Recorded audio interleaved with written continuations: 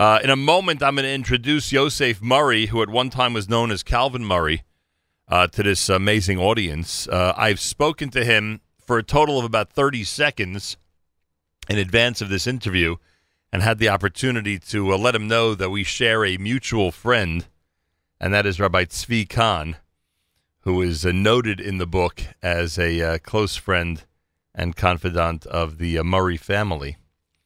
So it was wonderful in the initial moments of my off-air conversation with Yosef Murray to hear about the greatness of an old friend, the great Rabbi Tzvi Kahn, who's now down in Florida. The book is entitled From Rose Bowl to Rashi, A Unique Journey to Orthodox Judaism, written by Emunah Vered Murray, who is the wife of Yosef Murray. Emunah, originally from Columbus, that's Columbus, Ohio, made Aliyah in August of 2016. Lives in Ma'ale Adumim, where she keeps busy with frequent trips to Jerusalem, as well as exploring the entire country. She's a blogger, transcriber, author, and most of all, passionate and grateful to live in the most precious land. She made 6 trips to Israel before making Israel her home on the 7th trip. Information about the book from rosebowl2rashi.com, from rosebowl2rashi.com. Her husband, who was known as Calvin Murray and now is more commonly known as Yosef Murray, was an incredible football player for Ohio State University, and then became an incredible football player in the NFL, including a couple of seasons with his beloved Philadelphia Eagles. After all, he's from southern New Jersey, and you know there are a lot of Philadelphia fans down there. And at some point, the two of them met, and at some point, the two of them decided that they would become Orthodox Jews. Calvin Yosef Murray, welcome to JM in the AM. Welcome back. Thank you. I really appreciate being on your show. I appreciate you being with us. You know, I got to ask you some of the football stuff first, if you don't mind. Okay. First of all, no, don't mind. First of all, I saw in the book. I mean, I was you know, as a kid, I remember the legendary Woody Hayes, the coach of Ohio State, and you cite the infamous episode that led to his firing at Ohio State. Were you there as a player, right in the middle of that entire thing? I was right in the middle of it. I was just a matter of 5 or 6 feet away from the whole incident, from everything happening. And, you know, I was there right in the middle of the fight and just everything else that went on. I was right there. And that was an era before social media and viral videos were a big deal, and yet you recall how the country responded to what had happened. Woody Hayes actually got into a fight with an opposing player when he was coach of Ohio State. And I guess you knew at that point there would be some type of transition coming up at the university, huh? Yeah, he was under a lot of stress that whole season. He wasn't really himself the whole time, and a lot of people don't know that Coach Hayes was also a diabetic, and he didn't take his medicine that morning, so he was really, you know, on a high. When you're a diabetic, you can go high and you can go low. And I just think we were used to him tapping us on the pads. Really, basically, where he hit him at was right in the front pads of his shoulder pads. And just the swinging of the arm to the pads, the guy didn't even know he hit him. And, you know, he just hit him one time and he let him go. And he just was so frustrated. And it was really a sad thing because all the great things that Coach Hayes did for so many people. I mean, visiting people in the hospitals, you know, he had stacks of checks that he never cashed for public speaking. That he was just that kind of guy. He was always on campus. When you see, he was one of those coaches that, you know, if you went to Ohio State, you would run into him on the Oval. I mean, he would be walking across campus. He would walk up to a kid that didn't, you know, wasn't one of his players, and he would say, "How are you doing? What are you studying?" And he would talk to them. Interesting. I ran into so many people who remember having meetings with him, and that's one thing that I think really was really unique and different that he did. He really cared about the people at Ohio State. He cared about us as players. He treated us like we were family. You write, or more accurately, your wife writes that when he recruited, I'm kidding. When he recruited you, You were the only person in the area that he didn't speak to. He went to all your friends and relatives. Right. He talked to my grandmother. He talked to, cousins, friends, everybody that was associated. And what he was doing, he was saying what he looks for is there discipline in the house, and is the kid loved? And he knows. He said, if that's in the house, he said, I can work with him. Interesting. Yosef Murray with us live via telephone. Your dream was to play for Ohio State, I assume, because your father was an Ohio State Buckeyes fan. And then your dream was to play for Philadelphia Eagles, and they end up being the NFL team that drafts you. Before we get into the religious overtones of all this, that must be amazing looking back, that those two things, which were your two dreams, and so many great players in this country never get to the teams that they want to really be on. Must have been amazing that both those dreams came true for you. Well, it really is a little story with that. I was with my father in the ninth grade, and my ninth grade coach, Alvin Caldwell, he goes to me, he said, Cal, what are your goals? And I was like, goals? What are goals? And then he explained to me about goals. He said, take your goals that you want to accomplish and write them down. So what I did is I wrote that I want to play for Ohio State, I want to play for the Philadelphia Eagles, and I want to work with kids. And I wrote that down in the ninth grade. And there was something about writing. There was something that I don't understand, but that kept me focused on who and where I was going. And the opportunities just opened up. The head coach at Deptford High School, when we were playing them in the semis in the playoffs, he actually told Ohio State, told Coach George Chump, who was coming there looking at some kids in Deptford, and he said, you got to go down further south. There's a boy down there. We just couldn't stop him. He scored 6 touchdowns on us. And that's how I got discovered by Ohio State. And as soon as Ohio State came, that was it. Everybody was trying to get me. And I told Notre Dame and everybody, sorry, I'm going to Ohio State. That's one of my dreams. Unbelievable. And you end up playing in a Rose Bowl. And to this day, you still have the longest touchdown catch in school history, or someone surpassed? Somebody did it. They broke it in California, but it's the longest for a running back or anybody in the horseshoe. Nobody in the horseshoe has beat it yet. So right, and in the horseshoe, you mean the Ohio State home field? Right, yeah. Not everybody in this audience knows what the horseshoe is. I got to remember where I'm talking to. And when you say more south, that's because you were in the Cape May area in Jersey, and that explains why you were an Eagles fan, I guess. Right, that would explain it. Yes. And you end up being. Actually, I'm sorry. Go ahead. Actually, I had a story. Harold Carmichael. My father took me to. I remember Harold Carmichael, great wide receiver.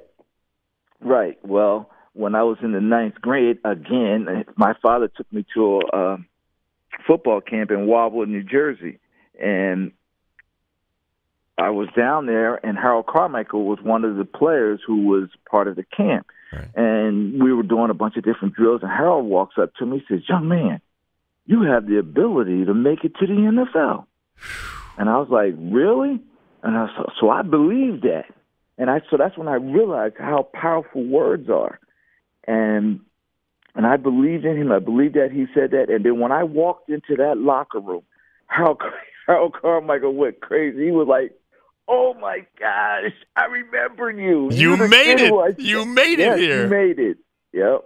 You say the power of words, not to bounce around too much here, but imagine the lesson for parents and other role models who are listening to this broadcast. If we, and I can count myself, of course, would only realize the power of words and how a positive word to a younger person literally can change their lives, literally can seep into their head, stay there for a long time, and really boost their confidence. Yes. I agree 100% with that. And that's what I do when I'm working with young kids. I let them know that, I'm very careful with my words. Well, in Judaism, we have to be very careful with our words. We're told to be very careful with our words. And that's one of the things I really love about the beauty of Judaism is, the power of words. Because, remember, Hashem spoke and everything happened. Right. He didn't physically do it with us. I don't know if, he doesn't have hands. He just said it. He didn't. he just said it. And so that's why I realized then, even more so now, the power of words. Not to compare you to God, but sort of the same thing. You wrote it and it happened. Right. You wrote right. it. You wrote exactly. it down and committed that it's going to happen. Yosef Calvin Murray with us via telephone. The book is called From Rose Bowl to Rashi, A Unique Journey to Orthodox Judaism, written by his wife, Emunah Vered Murray.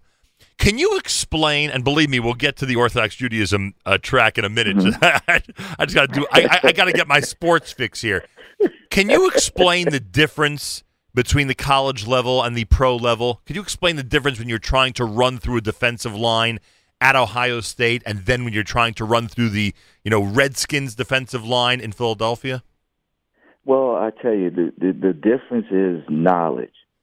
Well, and what I mean by knowledge is the guys there are a step faster, or even a couple steps faster.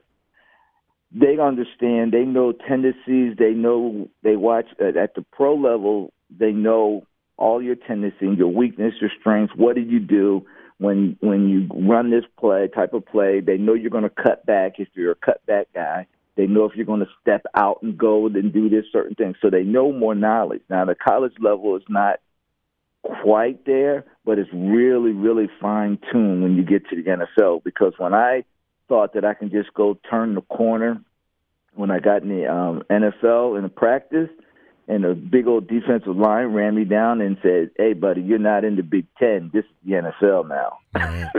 And that's when I realized that I had to pick it up and I had to use the brain that God gave me to help myself to be able to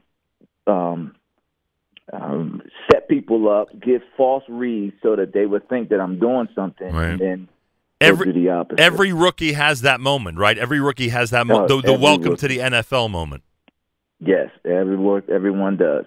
And my biggest one was we were actually I was Coach Vermeil. He told me the reason that he recruited me was because I ran for over 100 yards against UCLA. He right. said anybody that ran for 100 yards over UCLA, he has to be a great back. So that's why he brought me in. And I just tell you, he welcomed me to the NFL when I was playing. We were playing the Steelers in Pittsburgh, and I did a kickoff return. I took it back. I got it on about the goal line, and I took it all the way to their 40. Wow. And Coach Vermeil was the first person to come over top of me and says, "Welcome to the NFL." And that's when I knew I made the team. Yeah, that's in the positive welcome to the NFL. Right. So you have the negative welcome to the NFL, you have the positive welcome to the NFL. Now, I'm just trying to get the years straight. They made the Super Bowl in your era. Didn't the Eagles go to the Super Bowl in 80? No, I just missed it. They came off of just losing to Oakland. In the Super Bowl.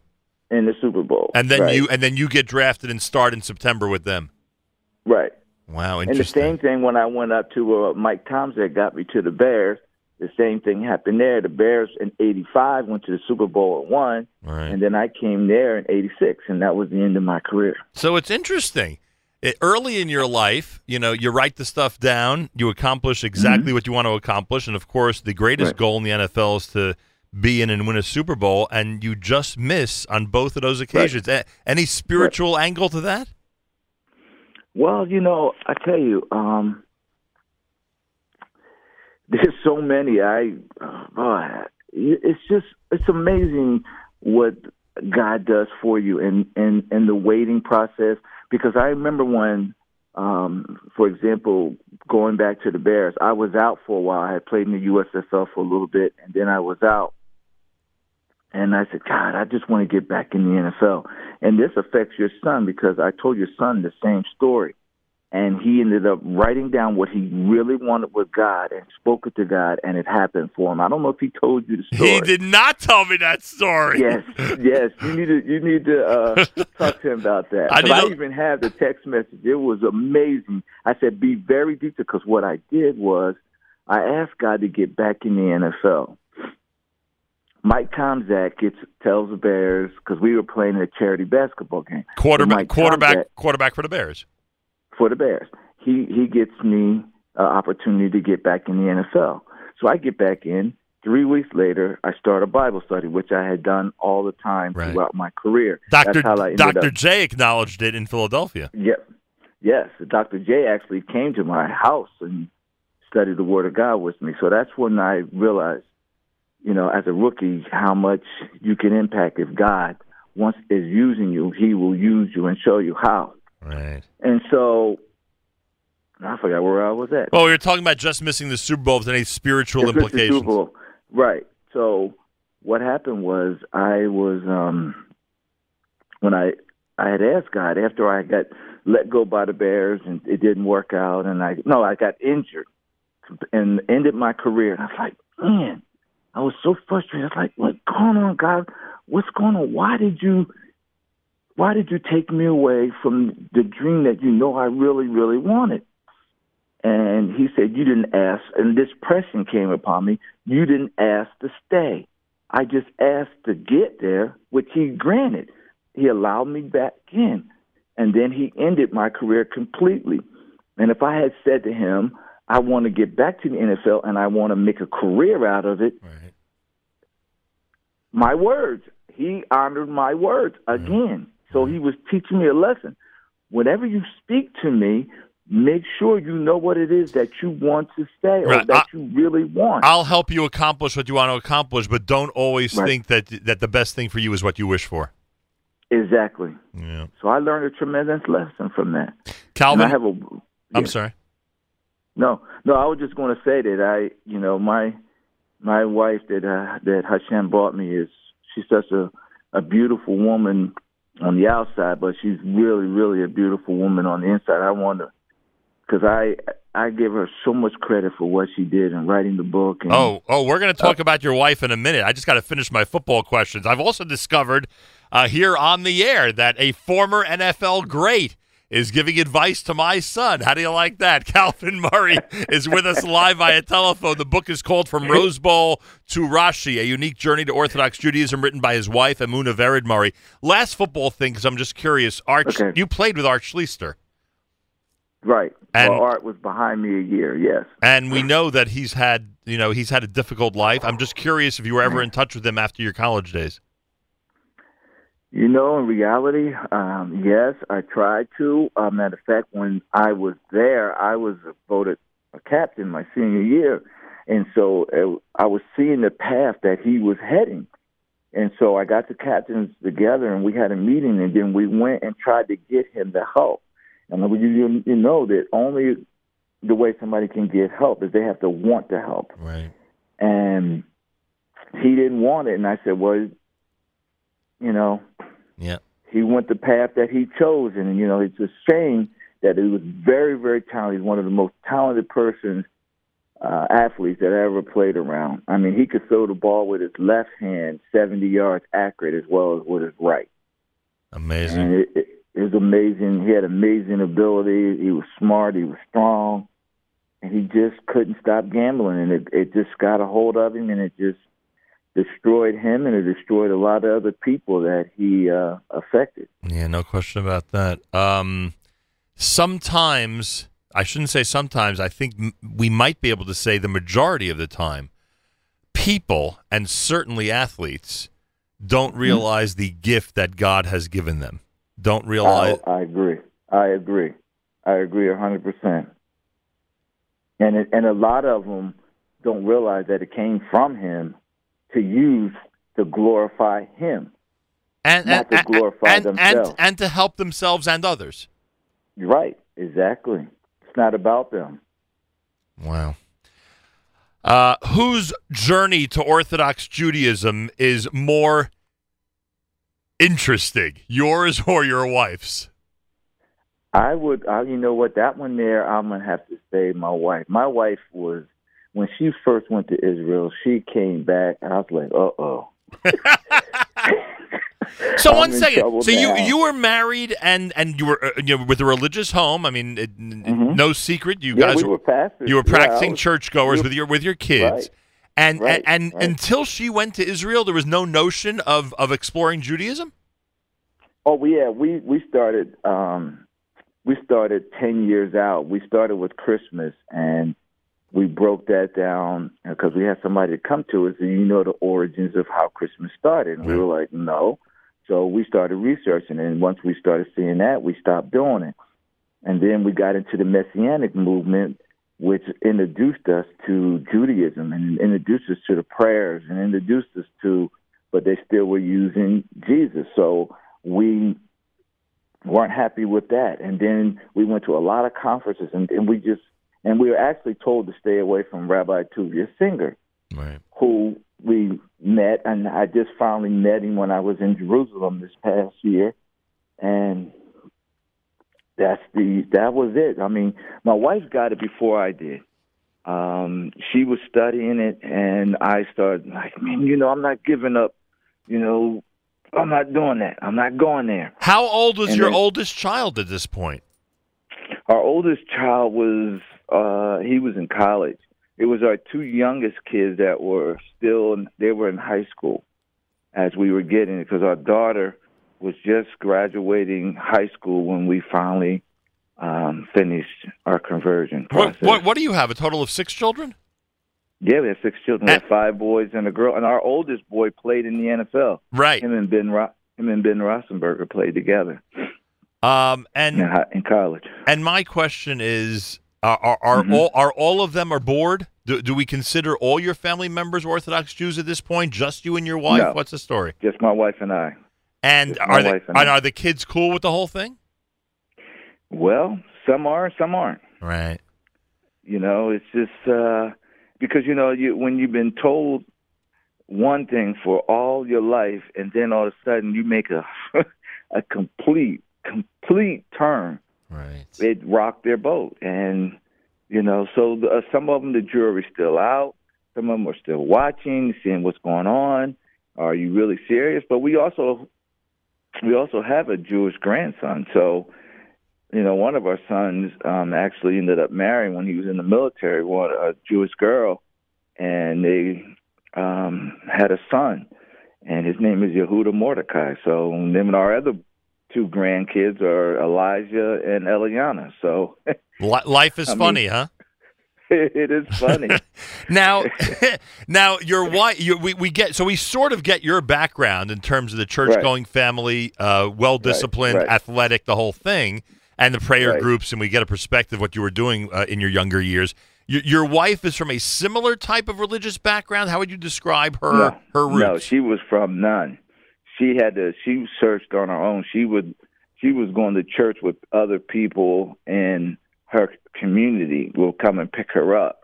She didn't have the same religious background that I had. I had a very, very strong religious background. So what got her into questioning about Judaism, or did she have the same questions that you described earlier? She did. When we came together, both of us had no idea that we were even going to go that path. We were just wanted to raise our kids knowing that there's a God, and that God controls everything, and had that wonderful relationship with him. And so we were more focused on that. And that's where we wanted to be. And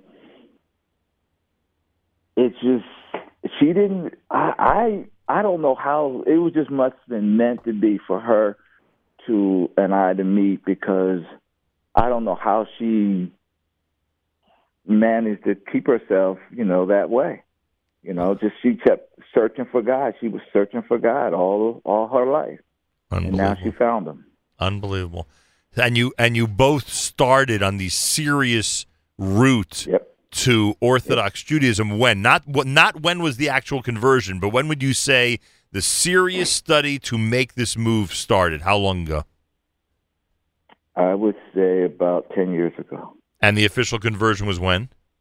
5 years ago. Unbelievable. And at that time, you decided to live in Israel, visit often. You live here. What's the story? We live part-time. Like, I'm just getting ready to do Aliyah. She already did Aliyah. We're living part-time because we want to keep the relationship with our children, right, and our grandchildren, because that's very important. We don't want to abandon our role because we became Orthodox Jews, to abandon our role as the parents of the kids. We want them to know we still love them. We still love them the same. We're the same people and everything. So we want to keep that door open, and we told all the kids we would bring them to Israel. So our children that we had together, because she had 2 boys, I had 2 boys, we came together, and then we had a boy and a girl. Our 2 children we had together have already been to Israel, and it's just they have been really touched by what's going on in Israel, and they really love Israel. Unbelievable. You know, one of the things, I'm one of the things that we, as those who have been quote unquote from birth, always wonder about, is, you know, what if life would have been different? What if our parents were not Orthodox? What if we were from non-Jewish homes? You know, how different would our lives be? Because obviously 100% of our lives are guided by Jewish law. I mean, I don't have to tell you that. You know how it works. At this point, you know how it works, right? So when someone acts surprised, and not acts, but when someone, you know, reacts in a surprising fashion that you would want to leave the secular world, let's call it. I know you had a religious affiliation, but let's just call it that for a moment as it relates to Judaism. The secular world, and make this commitment. This commitment to the 613 commandments. Do you understand that sometimes people are taken aback by one who decides to do that? Oh yeah, they really don't know how to act. They really don't know how to act. And if someone would say to you, "Isn't life a lot easier when you don't when you don't have the 1/7 of the week restrictions, and when you don't have kashrus laws, and you don't have family purity technical aspect"? I mean, wouldn't one conclude that it might be easier to stay in the prior lifestyle? Right. That's what people were like. Why did you do that? Why are you going there? Why are you giving up that? And people are asking us, why did you become an Orthodox Jew? You're okay. Why just be a righteous Gentile? And my soul would not have been happy. My soul would not have been happy. My soul had to come all the way home. It had to come to where its destiny was. Because your soul was at Sinai. Right. And your wife's soul was at Sinai with us. Oh, yeah. Yes. And we just woke up. I had a conversation with my mother before she passed away. And my mom said she saw this look. When I was born, I'm the oldest. She said, you had this glow on you. I didn't understand what it was. So before I actually made the final commitment to be an Orthodox Jew, Hashem used my mother to come to me in a dream. That's why I chose the name Yosef, because I had always had, Hashem always spoke to me in dreams throughout before I became an Orthodox Jew. He used my mother's voice and says, I remember the conversation. She said, I know what that light was that I saw on you. You have a Jewish neshama. Go on and finish your journey. My mother knew nothing about Jewish neshama. And I just went from that. When I heard that, I said, okay, that's Mom. Let me go on and finish and do it. And ever since I made that commitment, my soul has been just joyous. That's how I got to meet your son. It was just he was one of the miracles that was happening to me while I was in Israel. It was just one right after another. And we connected so well over there. And he's got a great son. Thank you so much for that. I appreciate it. Yes, you have a great son. You know, you titled, or I should say your wife titled the book From Rose Bowl to Rashi. Right. I was thinking maybe, you know, from touchdown to Torah. You know, how does Rashi make it? How does Rashi get the spotlight on this one? well, what happened was we were at a friend's house in New Albany, and a lady goes, you know what, you need to write a book. And we go, everybody kept telling us, write a book. And she said, here's a title, From Rose Bowl to Rashi. And it stuck. And we said, oh, we like that.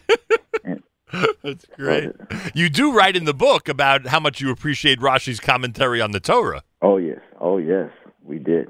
It was very, very helpful for us.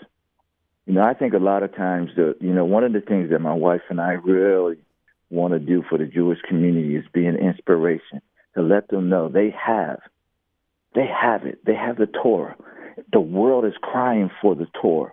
and to be excited about what they have so that they can give it to the world and to be that light in the nation so that the nation will see that Israel is the promise, the chosen ones.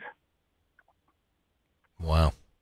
Calvin Murray's with us. His wife, Emunah Vered Murray, wrote the book From Rose Bowl to Rashi. Check it out, everybody. It's on the web from rosebowl2rashi.com. Also, there's a Facebook page, facebook.com/From Rose Bowl to Rashi. Do you meet Philadelphia Eagle fans in Israel? Oh, yeah. They must have been happy. They must have been happy this past season. Oh, they were very happy. Very happy. For those of you who don't know, the Eagles won the most recent Super Bowl. And what's life like in general in Ma'ale Adumim? I mean, do you quote unquote fit in? Do you feel part of the community? Are you would I walk in Shabbos morning and you're davening the same as everybody else? Yep. Simple as that, huh? Simple as that. And the best part about being an Orthodox Jew is, give me one thing that I should really start to appreciate, because I take it all for granted since I was born with it. What's one thing I should not take for granted in Orthodox Judaism that you find to be so wonderful? That personal relationship with the Creator. That personal relationship, that one-on-one that you have, that we can talk to Hashem, and He will hear, and He will honor, and He will support us and love on us and meet our cries and that He will be there, and He's there for you, and He's ready to help you. You know, according to Mishnaic tradition, at this point, I might have to call you Rebbe, Yosef. Oh, boy. Does the name John Frank mean anything to you? Yeah, we were teammates.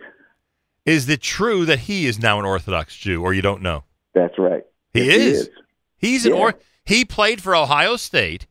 I believe he also played for the NFL. Am I right? Did he play in the NFL? Right. And he's also now an Orthodox Jew. What's going on there at Ohio State? Are the Schottensteins having some influence over there? Yeah, it's really amazing. John Frank and I are really close, and we keep in touch, and we help and support each other. And he actually, if I'm not mistaken, won a Super Bowl. Yes, he did with the 49ers. Unbelievable. So the percentage of Orthodox Jews to Jews in football is probably the largest of any sport. as we continue to meet more and more Orthodox former NFL players, it's just unbelievable, the whole thing. And I wonder if one could even argue that because of the intensity and the physical prowess that one needs to play that sport, that in fact the regimen of Orthodox Judaism might appeal to those who are, most physically involved in their sport. Do you think there's something to that? Oh yeah. I mean, you think about it. There's 13 owners right now. Yeah, that's pretty amazing. And the last several Super Bowls have been won by Jewish owners. Yeah, that's pretty amazing. But I think you, to my point, I think you allude to it in the book. That the whole physical nature and the incredible discipline one needs to pursue the sport, to you, and I think you wrote this. I read it a while ago, but I think your wife wrote this, that you would say it has a relationship with the discipline with the discipline that we go through as Orthodox Jews. Oh yeah, repeat. Like, for example, we would do a play. We would run that play over 1,000 times till it was a part of it. How many times have we do Shachrit, Minka, Amari? Right. 3 times a day. Yeah. So to the point where you literally know it by heart, and it starts becoming you, defining you. The words start defining and changing and help you. It's the same thing in the athletic world. That's the way they want you to be. So when you're standing up there, you're getting ready to do a play, you already know what to do. Interesting comparison, I'll tell you. Does your wife go on the lecture circuit about the book? Yeah.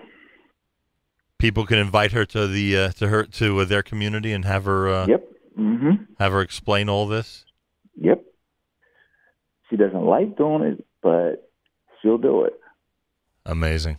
The book is written by Emunah Vered Murray. The book is entitled From Rose Bowl to Rashi, A Unique Journey to Orthodox Judaism. It is a book about the journey of two people together, Emunah Murray and Yosef Murray. Yosef, at one time known as Calvin Murray of the Ohio State University Buckeyes and the Philadelphia Eagles. We started this conversation. You said that the difference between the levels, college and the pros, is the knowledge, is the smarts. Right. So if we do see a great one at their position, as skilled as they are, we have to keep in mind that they have something up there that is simply superior to the other players on the field. Right. Pretty amazing, I'll tell you. Never thought of it like that. So if Tom Brady's the best quarterback ever, it might be that he's the smartest quarterback ever. Right. Pretty cool. Hey, are you surprised about the lack of star running backs in the NFL right now? How that position has been depleted somewhat? No. I saw the change coming. Really? Yeah. Because my kids find it hard to believe that I speak of an era where the running back was the key to the entire offense. Right. Not like that anymore. No. Nope, it's not. It's a different era. It's a different way. I would have fit the era that they're playing now would have fit me better because I was more of a wide receiver running back. Very cool. Where are you going to be spending Rosh Hashanah? Actually, I'm spending it here in Columbus, but who's the rabbi there now that you're close? Who's the rabbi now in Columbus that you're closest with? Rabbi Apple. Okay. I have to run. They're calling me for work. Yosef, I can't thank you enough. Thank you, brother. Thank you, brother. From Rose Bowl to Rashi, a unique journey to Orthodox Judaism. Emunah Vered Murray about her journey and the journey of her husband. Our guest this morning, Calvin Yosef Murray, on a very interesting Wednesday morning at JM in the AM.